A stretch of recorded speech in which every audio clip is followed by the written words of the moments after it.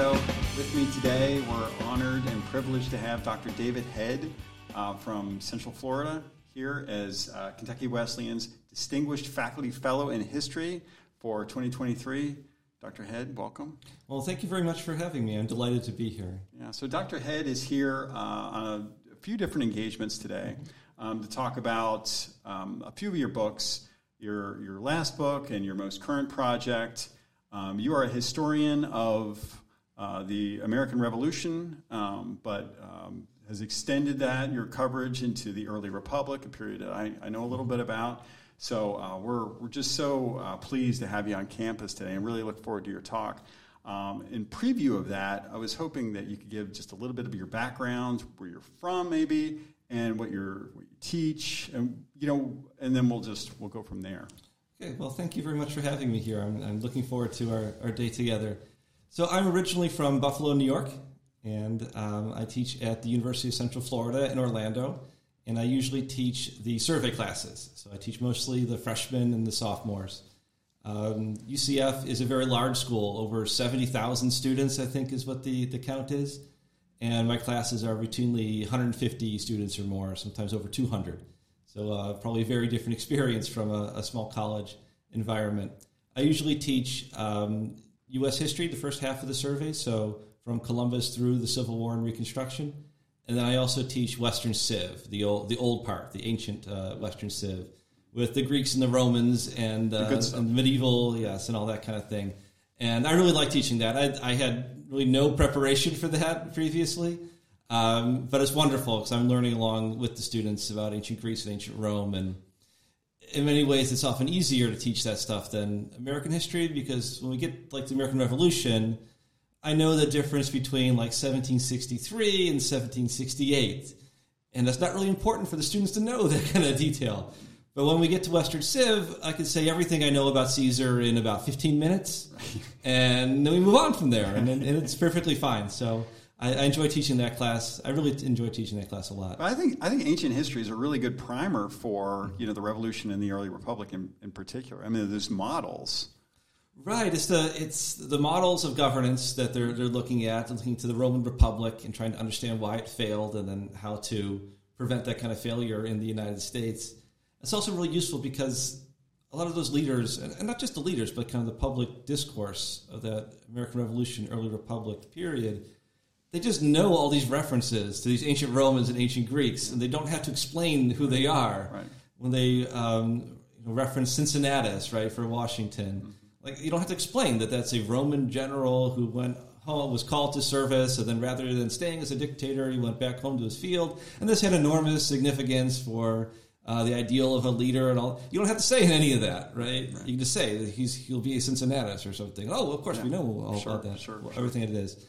So in some ways, if you want to understand their mental universe, you need to understand at least something about who these guys were. Or you really end up Googling a lot of that stuff now, which is really useful, right? Who are these obscure Romans, right? Okay, figure out who they are. Right. So yes, I really do. It is very helpful to have that kind of background now. I don't want to keep interrupting you here. I'm interested in your story, and I don't want to nerd out too much with you really quick.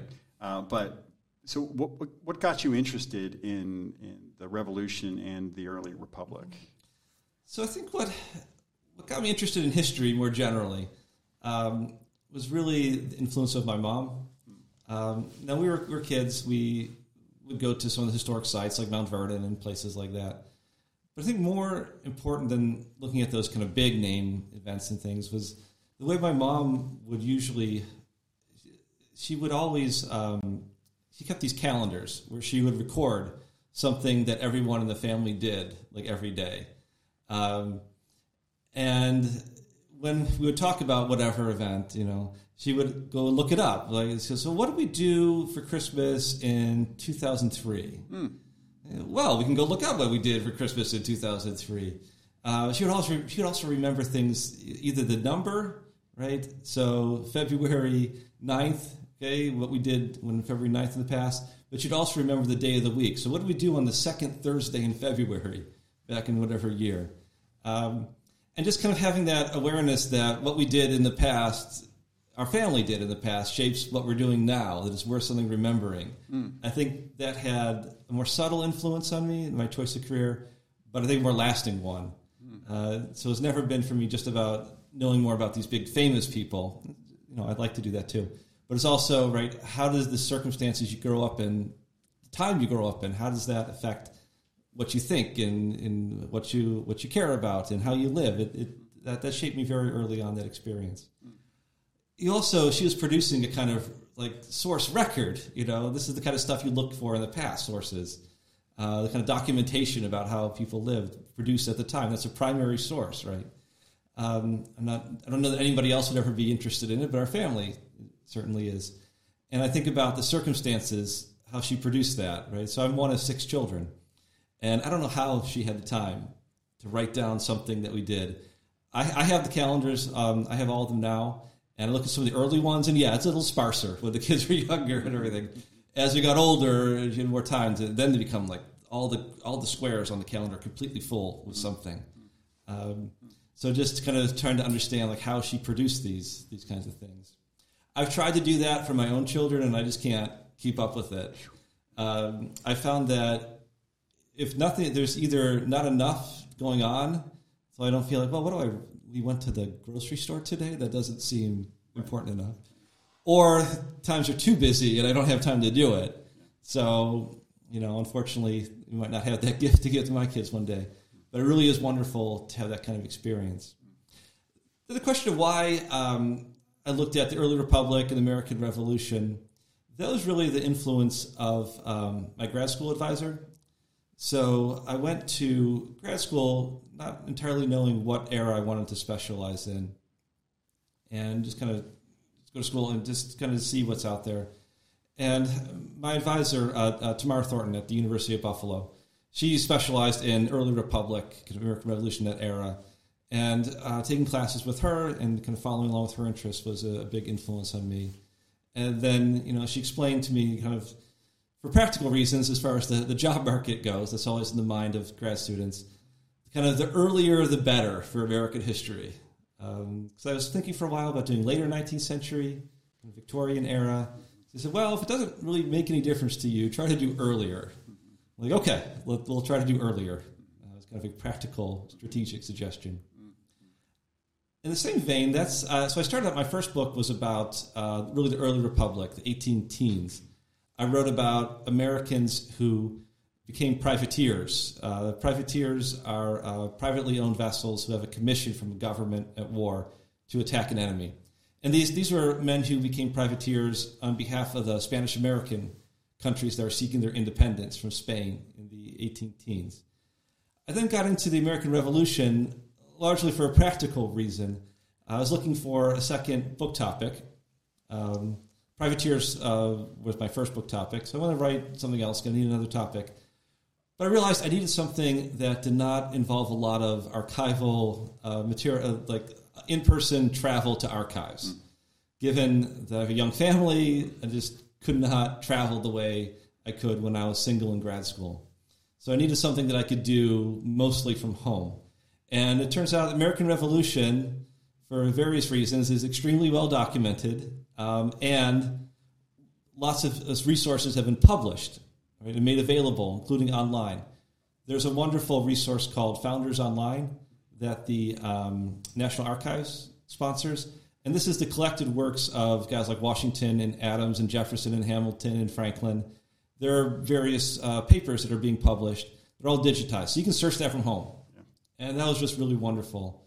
A lot of stuff that has not been published has been microfilmed, because these are big, important, American founders. So they microfilmed all their stuff. You can request that from interlibrary loan. So then I can just go over to my library and look at that kind of thing. And now with like Google Books or archive.org, a lot of these 19th century books, including like memoirs that these soldiers and officers wrote when they were older, all that stuff has been digitized. When I was doing my dissertation, I went to the Library Company of Philadelphia, which it was originally founded by Benjamin Franklin, and it has it's a rare book collection. So I used to go there to look. That's one of the only places you could find some of these books. A couple of years ago, I just got curious and said, I wonder if this stuff is out there online. Did I really have to, that trip I made in 2006, did I have to make that trip? No, I wouldn't have had to make that trip anymore. Yeah. Most of the things I wanted to look at, you can get them on Google Books or someplace else. Not everything, but a lot of that stuff is just it continues to grow every day. There's more resources online. Right. It's just incredible. Now, if you want to do a different kind of project, there are lots of projects. One of my historian colleagues, friends, especially my Europeanist friends, will kill me if I give the impression that everything's available digitally and there's no reason to go to Europe. There's a lot of stuff that is one-of-a-kind in manuscript you have to go to. But I specifically selected a topic where I wouldn't have to travel a whole lot and could do most of it from home or from the library. Again, so this was something I encourage students to think about, especially if you think about grad school. I tell my own MA students, right, think about the practical part. Right? Is this something you can do, given all your other responsibilities? Is this something that you can do? And, of course, most of them ignore me. They want to do 20th century history. But hopefully at least plant some kind of seed that the practical parts of this matter a lot too. Well, and that's I think that's pretty typical of most historians. Is you start with really grand designs on what you want to get out of a project, and your ambitions are overweening, and then the dissertation is really a process of kind of honing that down into a chronological era, into a the distinct or a period, and then in specific actors, specific topics, and theoretical orientations, and closer and closer and closer and closer, so you can get it done within 3 or 4 years. The folks that don't finish dissertations are the ones that sort of work from the opposite end. They start with something relatively small, but then sort of over research. And if I'm going to understand epistemology, obviously I need Kant in there, and then they go down different tunnels and dark alleys and whatever, and then 6 or 7 years later they're just I need to pick up German. That's the only way to do justice to this story. And then your time has passed. But it's it is an interesting kind of process to hone your subject. I think those for me the most interesting parts of your books have been those personal stories, and this is why biography is so so wonderful, wonderful medium. So I want to back into the Newburgh Conspiracy, which is the subject of your most recent book, not the one that's about to come out, but the most recent one published in 2019, by talking about George Washington in the main. So, and I want to talk about some of the mythology, because certainly the Newburgh Conspiracy plays into the mythology, mythologizing about, you mentioned Cincinnatus at the start, alone digging in his field, and soldiers come up, and they give him the title dictator. Right. And they say, well, you lead, and the title dictator is the kind of supreme office of you get all powers, war powers. You're the chief priest of the state. You're everything for a period of time, and it's an all powerful position. You can kill people and hire people and pay people and do everything. And then so Cincinnatus takes that and I think defeats. I could be wrong. The Sabines. The Sabines are always, trouble, and then goes right back to his field, gives up those powers, and so who would give up power? And it was such a powerful statement for the Romans, especially in the Republic, because they spent their entire lives aspiring to power. Right. That trajectory, the Curia Honorum, was just all about this kind of layering of offices, and eventually, by the time you're 60 plus, you finally reach either a council or a censor. And then you are it. So to be given the title dictator and then to give those powers up voluntarily, right, is it's amazing. And then to attribute that to Washington, certainly, you get the Cincinnati, which is a couple hours down the road from us here, is quite a statement and plays into the kind of life and the qualities of Washington that were started very early. I think the earliest really biographies of great American figures, they started with Washington. Right. So could you talk a little bit about the myths and mythology of Washington and, where that started and how that's influenced public perception of Washington today? Right, so that myth-making is going on during Washington's own lifetime. I have a little story in the book about Washington is visiting Philadelphia. This is after the victory at Yorktown, which ends up being the last major battle. But before there's a peace treaty. So then this period where the war's either on or maybe not, maybe it's off. So he's in Philadelphia and he goes to the theater. Washington likes to go to the theater for entertainment. And there's the people, they sing a song that has a verse about the godlike Washington. He's our great hero. He's delivered us from the British at a time when Washington's trying to remind everybody that there's still a war on. We might have to go back and fight. So this kind of mythologizing Washington as a godlike figure who has been singular in delivering the country from its enemies. That was something that was present right there at the beginning. And that's something that builds throughout the 19th century. One of my favorite statues of Washington is my favorite because it's so wildly inappropriate to anything he would have wanted. There's this massive statue at the Smithsonian in Washington, D.C., in which Washington is seated like a Roman lawgiver, and I believe he is semi-nude, right? And he's just totally kind of draped over his otherwise naked chest, right? And it's just so wildly out of scale and out of proportion, in a style that that's what he wouldn't have liked. And that's what 19th century people thought of Washington, right, as the great deliverer and hero. I believe that statue was supposed to stand in the Capitol. Then somebody came to their senses and realized this wasn't going to work there. I believe Washington was also supposed to be buried in the Capitol, but now he's buried at Mount Vernon. So again, this idea that you have like a relic or somebody, right, the great center of American democracy, that connection to Washington is so important. A lot of those stories, a lot of historians have been working on kind of pushing those stories aside and trying to get at who Washington really was. It's difficult because Washington was very restrained. Now, he had a very bad temper, but he worked very hard over his life to kind of restrain his emotions. Washington did not like to have other people really know who he really was. The idea of having kind of a public figure, kind of public mask. Mask sounds negative, but it wasn't meant to have a negative connotation.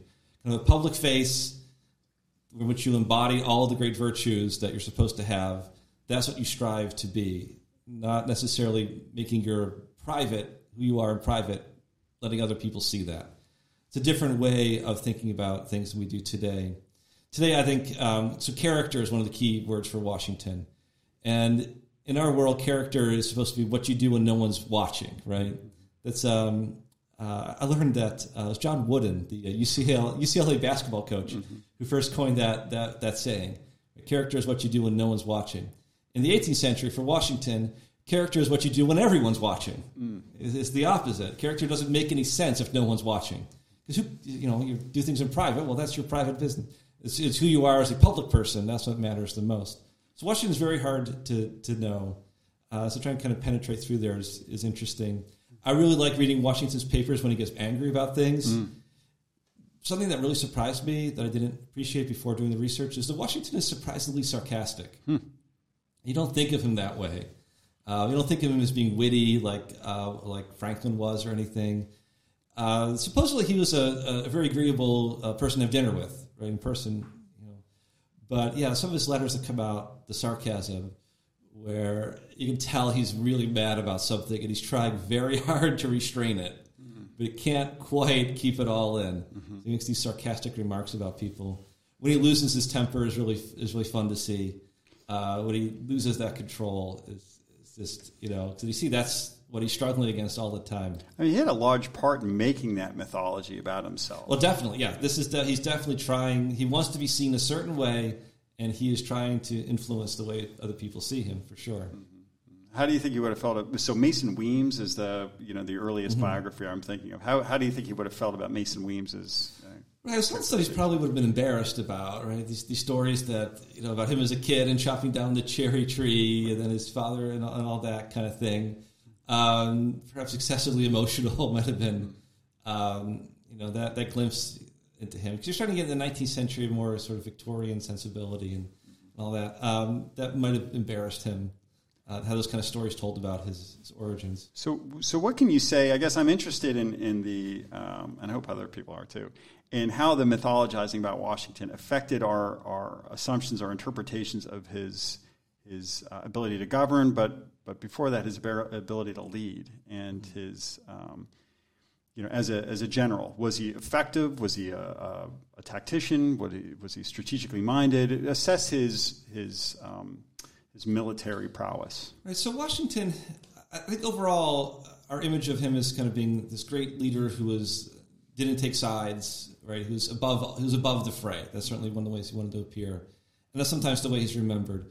That glosses over the fact that he was a very talented politician, capable of analyzing supporters and enemies, and how do we make this particular move to get our advantage over somebody else. So yes, he was a very talented politician. Was not above politics or anything. He was right down in there doing politics, and that's one of his skills as a commander in chief. You asked his skills about a general. I think as a general, meaning kind of tactics on the battlefield or strategy, he's average at best. Washington, he tends to be indecisive during the heat of battle. He's okay if he has time to prepare. Okay, so like the crossing across the Delaware River to attack the Hessians in New Jersey. And he's time to prepare. He can come up with a good plan. If there's an obstacle in the heat of the moment, he's not so great. There's a famous, there's an episode where there's a stone house the British occupy. I think it's the Battle of Brandywine outside of Philadelphia, and they're trying to shell this building. They can't knock it down, right? So the idea is we'll just go around this, okay? Keep going. It's like, no, we're going to knock this thing down, and he gets sidetracked with this. He gets stubborn about it. Yeah. As a strategic thinker, he tends to also get fixated on things like attacking New York City. One of the great examples is where he learns that the French fleet is going to be available for action in the fall of 1781, which means that if he hurries, they could trap the British at Yorktown, okay, with the French fleet. Washington greets this news. His first impulse is, you know what this means, right? We can go attack New York City with the French. Like, no, you missed the point. We got them trapped in Virginia. We don't need to go to New York. Right. Yeah. We can really do New York now, can't we? No, we can't. Let's do this other thing. Okay, the other thing. Washington excels, though, where he's actually essential, and no one else had the talent, though, was to combine the military thinking with the politics, to be able to keep the support of the Continental Congress, and to be knowing that he was the symbol of the revolution, to play that role very effectively, to keep people supporting the revolution when the British were doing very well and the American army was almost completely dissolved.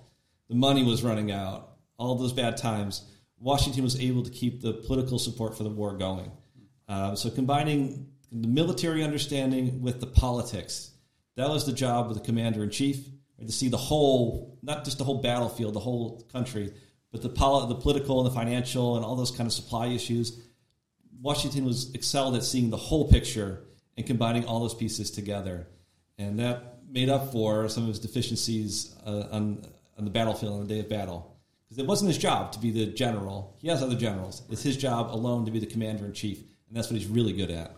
So I want to now get into the Newburgh Conspiracy, and I want to talk about how it's sort of understood before your book.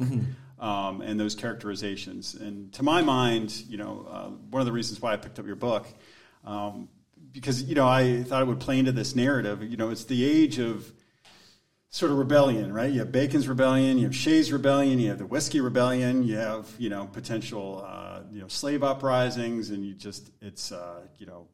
money's a difficulty settling into the kind of newness of nationhood, even early on in the late stages of the war, financial troubles, people leaving for Canada. It's a very difficult environment. And the Newburgh Conspiracy sort of, in that context makes a lot of sense, Right. And then, if you stretch out that timeline a little bit, we'll get into like the Spanish Conspiracy, take Kentucky and, and everything and cede to Spain. Or in the War of 1812, New England seceding, to the British. So secession, conspiracies, just everything. It's a very tenuous, situation. So the Newburgh Conspiracy, to me, is a really integral kind of part of that. Is that how was it characterized in the kind of the historical narrative. Right. So that's a really good introduction to how I started the book project. I was actually listening to a book about the Whiskey Rebellion. And the author of that book talked about the Newburgh Conspiracy, very much like you just summarized there, that this was an earlier example of the powerful elites and financial interests conspiring against the people. In this case, the officers and some financial interests in Philadelphia, the politicians there, conspiring against the officers and the soldiers in the army. And I thought, that sounds like a pretty big accusation there, that guys like Washington, that there's possibly a coup planned to remove Washington from office, that some of the leading politicians like Hamilton and Robert Morris, who was the kind of Treasury Secretary, the Superintendent of Finance, his assistant Gouverneur Morris. There's some big names that are involved in this conspiracy against the army. That sounds like a really big deal. That'll be big if true, or I should look into this. And I looked into what scholarship was supporting those passages in that book, and I found that the scholarship really traced back to several articles that were exchanged in the early 1970s. And there hadn't been a lot new since the early 1970s. And this is about 2012, 2013-ish. I was thinking about this. 1972 is a long time ago now. That's 40 years. Actually, I could look into this, and surely I'll be able to find something new and different. Okay, even if I end up just kind of more or less confirming what was previously thought, it's still time to have a re-examination of this. It'd be something that's new. By the way, it's hard to find new topics about George Washington, right? Oh, I bet. It's very hard. Yeah. This could be something, if not completely new, something updated. Mm-hmm. Then I started reading those sources and getting at some of their arguments and the sources that they were based on, reading things. And it just didn't add up to me that you could have pulled off a sort of tightly organized conspiracy that depended on a lot of moving parts at a time when communication was very difficult. And if some message goes awry, the whole thing falls apart. A message between Newburgh, New York, on the Hudson River, and Philadelphia. It's not too far, but lots of things can go wrong, right? How is this all going to work? Right. So then I started looking into that more deeply. And one of the things I discovered was that people at the time thought this was a conspiracy, in part because they thought everything was a conspiracy. That was a really interesting understanding. And since we don't tend to think of everything as a conspiracy, I think historians later tended to take the interpretations earlier at face value. So when they said it was definitely a plot to overthrow the army, okay, well, why else would you say that unless it was a plot to overthrow the general's leadership? Well, part of it is because that's the way they think about everything. So trying to get into that mindset was a challenge, but so there's a challenge that I really like to kind of try and figure out how is it possible to figure out what really happened and what was most likely to have happened. So could you summarize for us the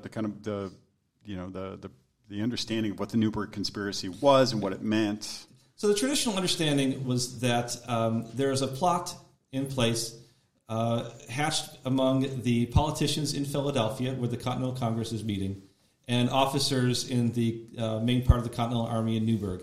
The plot is supposedly that the officers would make some kind of resistance to their leaders, possibly by replacing General Washington, with the goal of frightening the Continental Congress and the state legislatures into enacting new taxes that would strengthen the central government as a whole. One of the chief complaints of one faction of politicians in Philadelphia was that the current government, called the Articles of Confederation, was too weak. It gave the states a lot of power, the central government very little power. There was an attempt to pass a new tax that would give the central government its own money, going to be able to pay its debts from the war, and that went down to defeat. So this has traditionally been seen as a way to frighten these politicians who are reluctant about giving the government more power, to give them more power to solve the crisis of an army that was rebelling against its leadership. And supposedly there's a plan to replace General Washington with a rival general, his second in command, General Horatio Gates. The two of them had bad blood previously. So that's been a traditional explanation of what was happening. And what really did happen. So I don't know that we can. It's not conclusive, right? I would have loved to have found evidence that this was a plot and conspiracy. That's the kind of thing that gets you on, national cable news shows and interviews and all that kind of stuff, right? If you could prove that George Washington was part of a plot against his own government, that would have been really noteworthy and newsworthy. That's not what I found, unfortunately, for the kind of publicity of the book. But you have to go with what the sources are there. And what I found is that it's more, one of my colleagues, he summarized my argument by saying, you're more or less saying this is the Newburgh misunderstanding more than the Newburgh conspiracy. I'm like, well, not quite. I wouldn't quite put it that way. But I think there is a lot of misunderstanding about what the other side's intentions are, the communication difficulties, and the kind of anger that kind of boils over into saying things just to say things, right? And complain about, well, we should stay in the field and not go home. I don't think that was really ever on the table, but it was certainly the kind of thing a frustrated, angry person would say. So in terms of, I don't think there's any evidence for a concerted conspiracy. If by conspiracy you mean like the guys are planning, we're going to do X, Y, and Z and try to get this outcome, I don't think that's what it was. A lot of people are discontented about things, and they want to try to pressure other people to do what they want. But at some level, that's what politics is, right? It's trying to persuade and even kind of pressure other people to do the things that the outcomes you want to have. And so at some point it becomes definitional, right? When does that stop being politics and start being a conspiracy? Right. I could certainly see that in 20 years or 30 years, so someone else could look at the same evidence, possibly find new evidence, and put it together in a different way. Okay, so again, for students I talk to, they say, well, how would you feel if somebody contradicted you? Well, they'd be fine. If they have the evidence and they put it together in a different way, they're a different person who thinks differently. Yeah. That's part of the game, right? Yeah. As long as they don't insult me along the way, then that's how history's done. So I want to talk about maybe one or two key characters from the book. But before I do that, just as an aside, I think, for anyone listening or watching, how interesting history can be when you look at that kind of the chain of causality. And if approached, and one of the exercises I would always run with my students was to look at, the kind of mythology around Henry Clay. Okay. Great Kentucky senator, longstanding and really important to Kentucky history, and the mythology around him being just kind of having troubles with alcohol and being just kind of a crazy guy. And this gets back to the source tradition. There's if you look at the modern biographies of Clay that kind of built up that. And I'm not saying he didn't have some of those attributes, but at least the source tradition is such as you look back to biography in the 1970s, which is you follow the citations. That's the trick. Follow the citations to a biography in the 70s, and then something earlier, and then back to an article published in Harper's Weekly, and then everything points to that. So let's look at that article from Harper's Weekly, and what does it say specifically? Really nothing of consequence, and so. It becomes sort of a game of telephone. And I think that's one of the most interesting things. Those citations, and so historians use, Chicago style, Turabian Chicago style for a reason, right? Because they're meant to be, reviewed, looked at, opened, and accessed. And so this is how, you check the work of other people for the reason that you're mentioning, because, someone will certainly have an alternative explanation or some nuance or add to the story. And that's what is so powerful about history, is as it unfolds, there is more evidence, more source evidence, more interpretations, more, and influences from other historical fields or social sciences or economics or whatever to breathe new life into it. And to bring this back to your book, and I think that was one of your great additions to the story, was the economic context. And people have written extensively about Robert Morris, a really interesting guy. Some people have talked about him as a profiteer, others not so much, but certainly a statesman of long standing. What is your interpretation of Robert Morris? So Robert Morris is really interesting guy. He comes over from England as a young teenager. He loses his father early on. In some ways, his story parallels Hamilton in a little ways. Right? He comes to the United States as a way to kind of move up in the world without a family. He goes into business at one of the more successful merchants in Philadelphia as a young man. Then goes out and trades on his own. By the 1770s, he's one of the richest men in the colonies, and one of the leading merchants of that particular time. Reading his letters, that's one of the great joys of his letters from the Revolutionary period have been collected and published, so you can kind of follow through all of his business and political dealings, and they're just enormous. I mean, it's only 8 volumes, just like that, right? Yeah. These big fat volumes. So trying to follow along how he did business and how the financing works. Sometimes they're calculating things down to the penny. And this is not only before Excel, before calculators. Right? Some guy, clerk, is doing this by hand. So you kind of realize how he's doing all these things. I think Morris, as far as the politics and the finances, he's someone who definitely wants to see the central government be more powerful, to have some independent source of money. But he wants to do this as the best way of keeping the country together. So he wants to kind of unify the country by everyone having a financial interest in its success. And by everyone, I guess he doesn't really mean everyone. He really is targeting, those people have some property, some means. The wealthiest people, if they come along first, then that'll be the most important way to unify the country, and others can follow after them. That's really the way his priorities work. So it's not necessarily power for its own sake. He thinks this is the way that we gain unity, is by paying our debts and having a way to raise money in the future. So, if you just would repudiate our debts, like some people like to, well, just don't pay it. Okay, fine, that solves the problem today. But what about 15 years ago from now, when we need more money? Who's going to lend us money if we have this history of not paying our debts? And he gets criticized for saying, well, no, you just want to favor your rich friends and pay them off to the end of the war.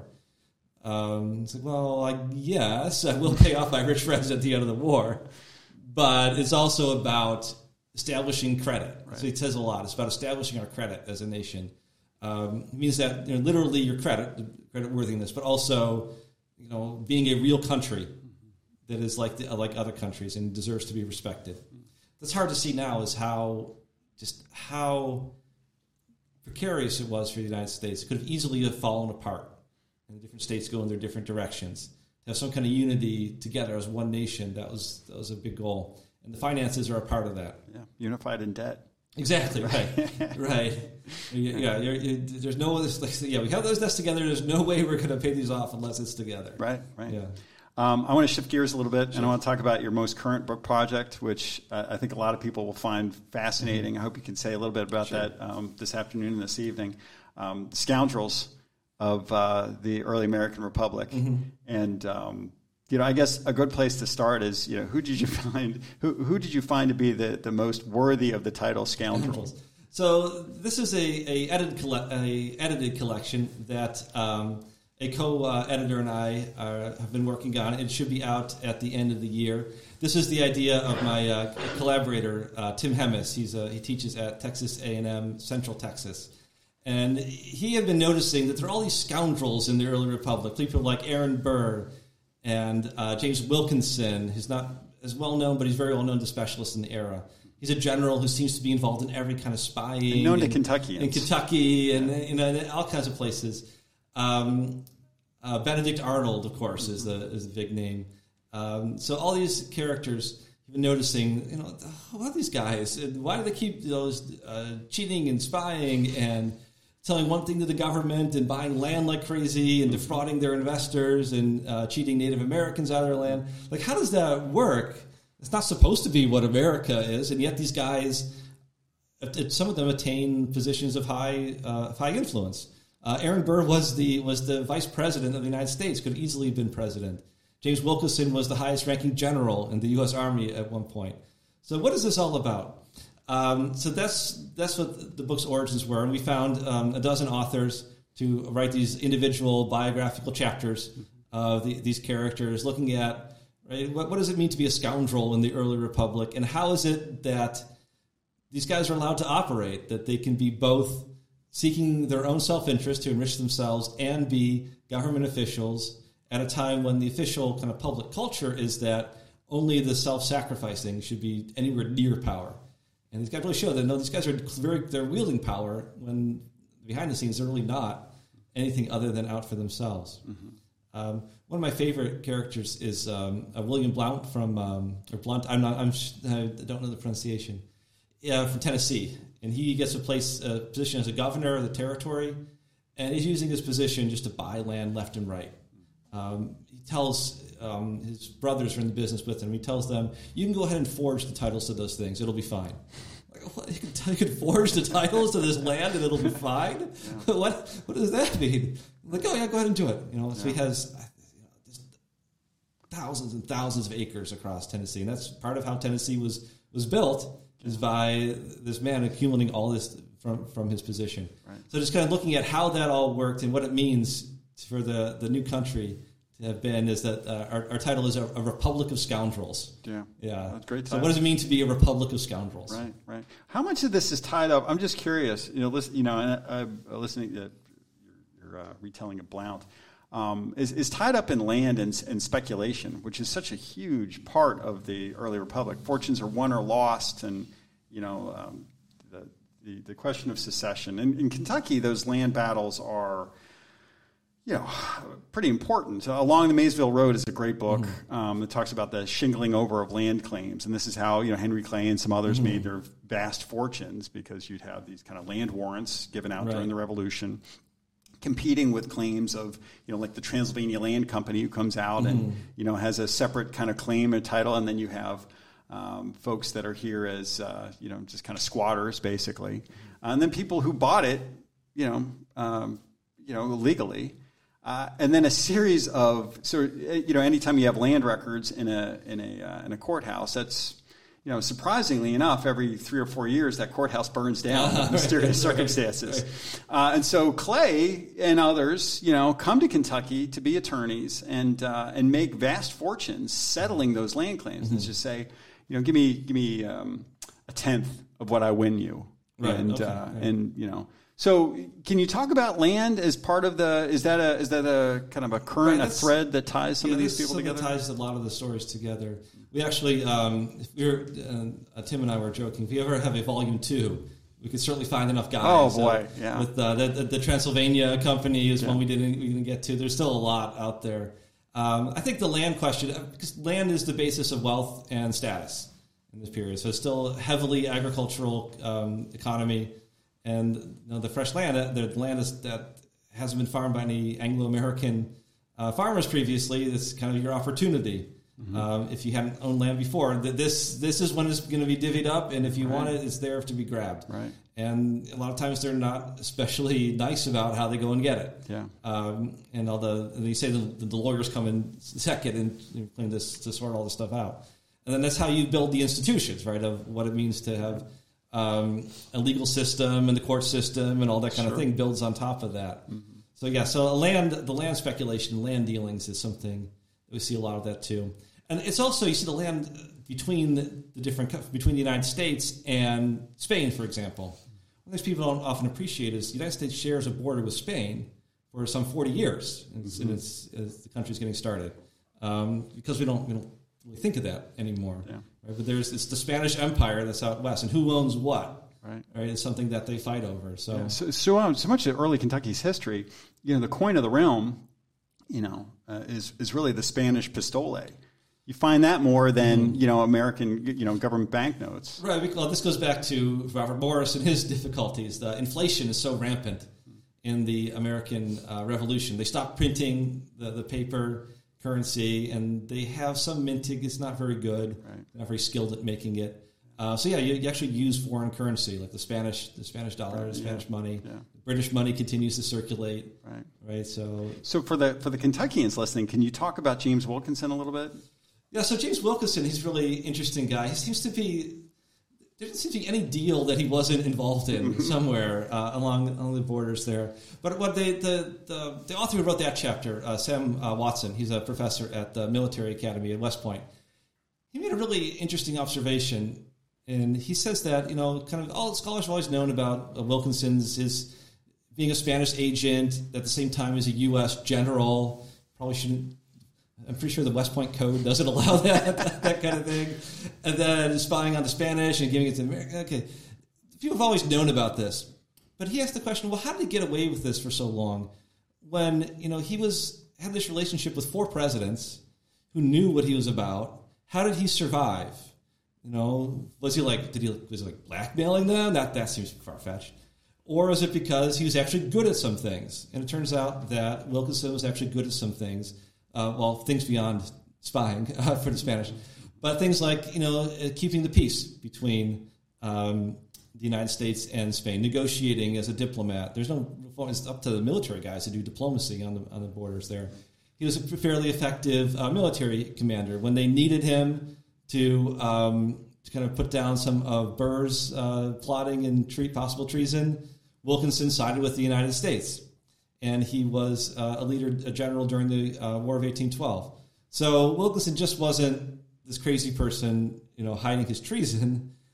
He was actually good at some things, and he delivered some value for the United States as a whole. So I think that chapter gives a nice new approach to Wilkinson. What is it that he does that's valuable to others, rather than all the stuff we kind of know about that he just... Which, to my mind, is the interesting part about Benedict Arnold's story. Is he's a skilled military leader. Right. And he feels like he's overlooked, and... I'm sorry. Right, he's one of the best. Yeah. I mean, certainly as a battlefield commander. He's wounded a couple of times. He loses his leg. So this is a man who's made enormous personal sacrifice. Yeah. And he never gets the recognition he deserves. Our author of that chapter, Jim Martin from the University of Houston, he points out that Arnold was a scoundrel, right, choosing treason. But part of what drove him to that is all the other scoundrels he had to deal with in the army, and guys who were lying about him and blaming him for defeats or taking his credit. Yep. And because those guys were more politically skilled, the politicians in Philadelphia believed them, and they turned against Arnold. Right. So part of it is he feels like he's been lied to, and he's dealing with all these guys. Yeah. It's like, what's the point here? Right. This is probably going to fail anyway. Right. Might as well hasten the end of the war and stop some kind of bloodshed. How close was Aaron Burr to succeeding in his plot? What was his plot, and how close was it? Right, so Aaron Burr's plot, he's raising a force of men in the western part, what was then the western part of the country, possibly to form his own kind of empire. And you always start in Kentucky when you want to start a rebellion, right? Yes, right. Yeah. So recruiting these men who are kind of dissatisfied with being ruled by this Eastern elite. And there's a lot of guys like that who think that things would be better in a new system. It's really hard to know exactly what he was planning, but I think one of his strategies was that he would just kind of talk openly about all kinds of plans so that no one would ever be able to pin a particular plot on him. And that's ultimately what saves him from conviction in the treason trial, is that he never committed an overt act against the U.S. government. It was all planning. Possibly he was stopped and arrested before he could ever put it into motion.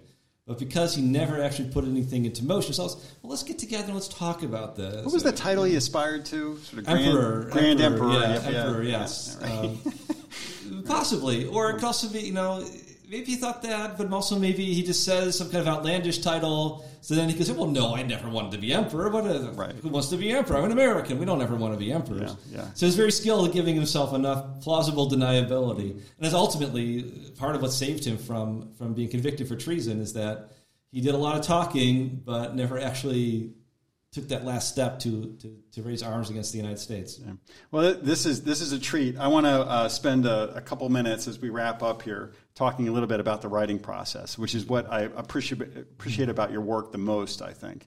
I think you tell compelling stories, you tell them with humor, and I really encourage anyone to pick up just copies of any of your books. I think they there's a sardonic wit to them. and it's publicly accessible. You tell great stories. You rely on kind of the character-driven plots, if you would, and it's not academic writing. In the sense that it's not for an audience, of maybe a dozen or so, and where it's buttressed by just heaps of historiography and comes out of a tradition. You follow that painstakingly, but it is, I think, what really good history represents, and what I respect most about the kind of public-facing nature of history. So your attraction to this style of writing, and style of writing that I hold near and dear, and something I aspire to. I don't think I'm going to get there, but your approach. Where does that come from? And what kind of models did you follow? In the writing process. Right. So I think it comes from the way you expressed it, that you can have academic research and academic ideas, but that can be in the background. Yeah. And the way you express those ideas, you always have to think about the audience, right? So if your audience truly is 24 other professors, that's fine. There's some works that are designed for that. But if your audience is, kind of a reading public who's interested in history, right, you have to dedicate things to that audience and what they need and what they expect and what they can digest, and you have to meet their needs. Okay? So that's kind of the conviction that I came into this with. I think a lot. I've learned a lot in grad school from those very academic focused books, but more broadly, I think I learned a lot from works that are for the more general audience. Right? If you read broadly, you're very quickly outside your expertise, where you need someone to kind of explain all these ideas to you, unpack all of it for you. You have your narrow specialty, but anywhere out of that, you need someone to guide you through that. Right. So that was really where my conviction came from. Is that's the kind of book that I wanted to write, the kind of book I would enjoy reading. Okay? A book that was smart and well researched, but also enjoyable and funny, and talked about real people doing things. Right. For me, the ultimate reason to do history is to try to understand another person, which is extremely difficult to do, right? Even family members, spouses, it's hard to understand each other, right? Even though you've dedicated your lives to each other. To try to understand someone from 100 years ago, 200 years ago, a long time in the past, is even more difficult, but it's also very rewarding because this is another human person like us. And to enter into their life, sometimes very humbling to be able to do that. And so I think I want to be able to share that, to build on the research that's been done, especially about the larger context and how people's lives are, but then to connect people to get to know another person. It's a real privilege to be able to do that. Yeah, and the humor. Where does that come from? Well, I don't know. I'm just a strange person sometimes. Honestly, a lot of it is I'm just sitting there and I think, well, what's a better way I could say this, right? What's a more engaging way? And just something comes to me, or just kind of writing a sentence, and I'm like, oh, let's just go with that idea. That's kind of a thing that might be colorful, right? And it just kind of comes together. These strange ideas just kind of come to me. Yeah. So sometimes it just comes to me. Sometimes it is just working at it. It right. really is saying, okay, this is kind of flat. How do I punch it up? Right. Okay, right. And that's what I try to do. Sometimes it works, sometimes it doesn't. I've had people kind of rein me in, saying, no, that's too silly. That's too lighthearted. Right. You can't go with that. But you're pushing. Yeah, I got to push out there, and that's the benefit of having an editor, having colleagues who read this stuff. Right. Right. They can say, no, don't do that. No, don't be silly, David. Right. Come on. Right. That's too far. Okay. Yes. So that's where a lot of it comes from, and it's supposed to be fun. It's supposed to be fun to do this. Right. And enjoyable. And accessible. And interesting. Yeah, interesting, yes. Right. And so Scoundrels will be out... December of this year. Okay. And then what's next? I'm still working on deciding what to do next. For me, in my process, topic selection is vital. So choosing the right topic that I can do, that I can be enthusiastic about for a number of years. Yeah. I've already discarded a couple of things that sounded great, but just... for various reasons, just are not going to work. I'm always impressed by historians who are able to really kind of jump chronological or topical areas, right? Because most historians, you just kind of, you stumble upon your next topic while you're researching your current one. So to get completely out of it, sometimes people are tired. You know, I took my dissertation and really just kind of threw it in the garbage and then just started over for my first book.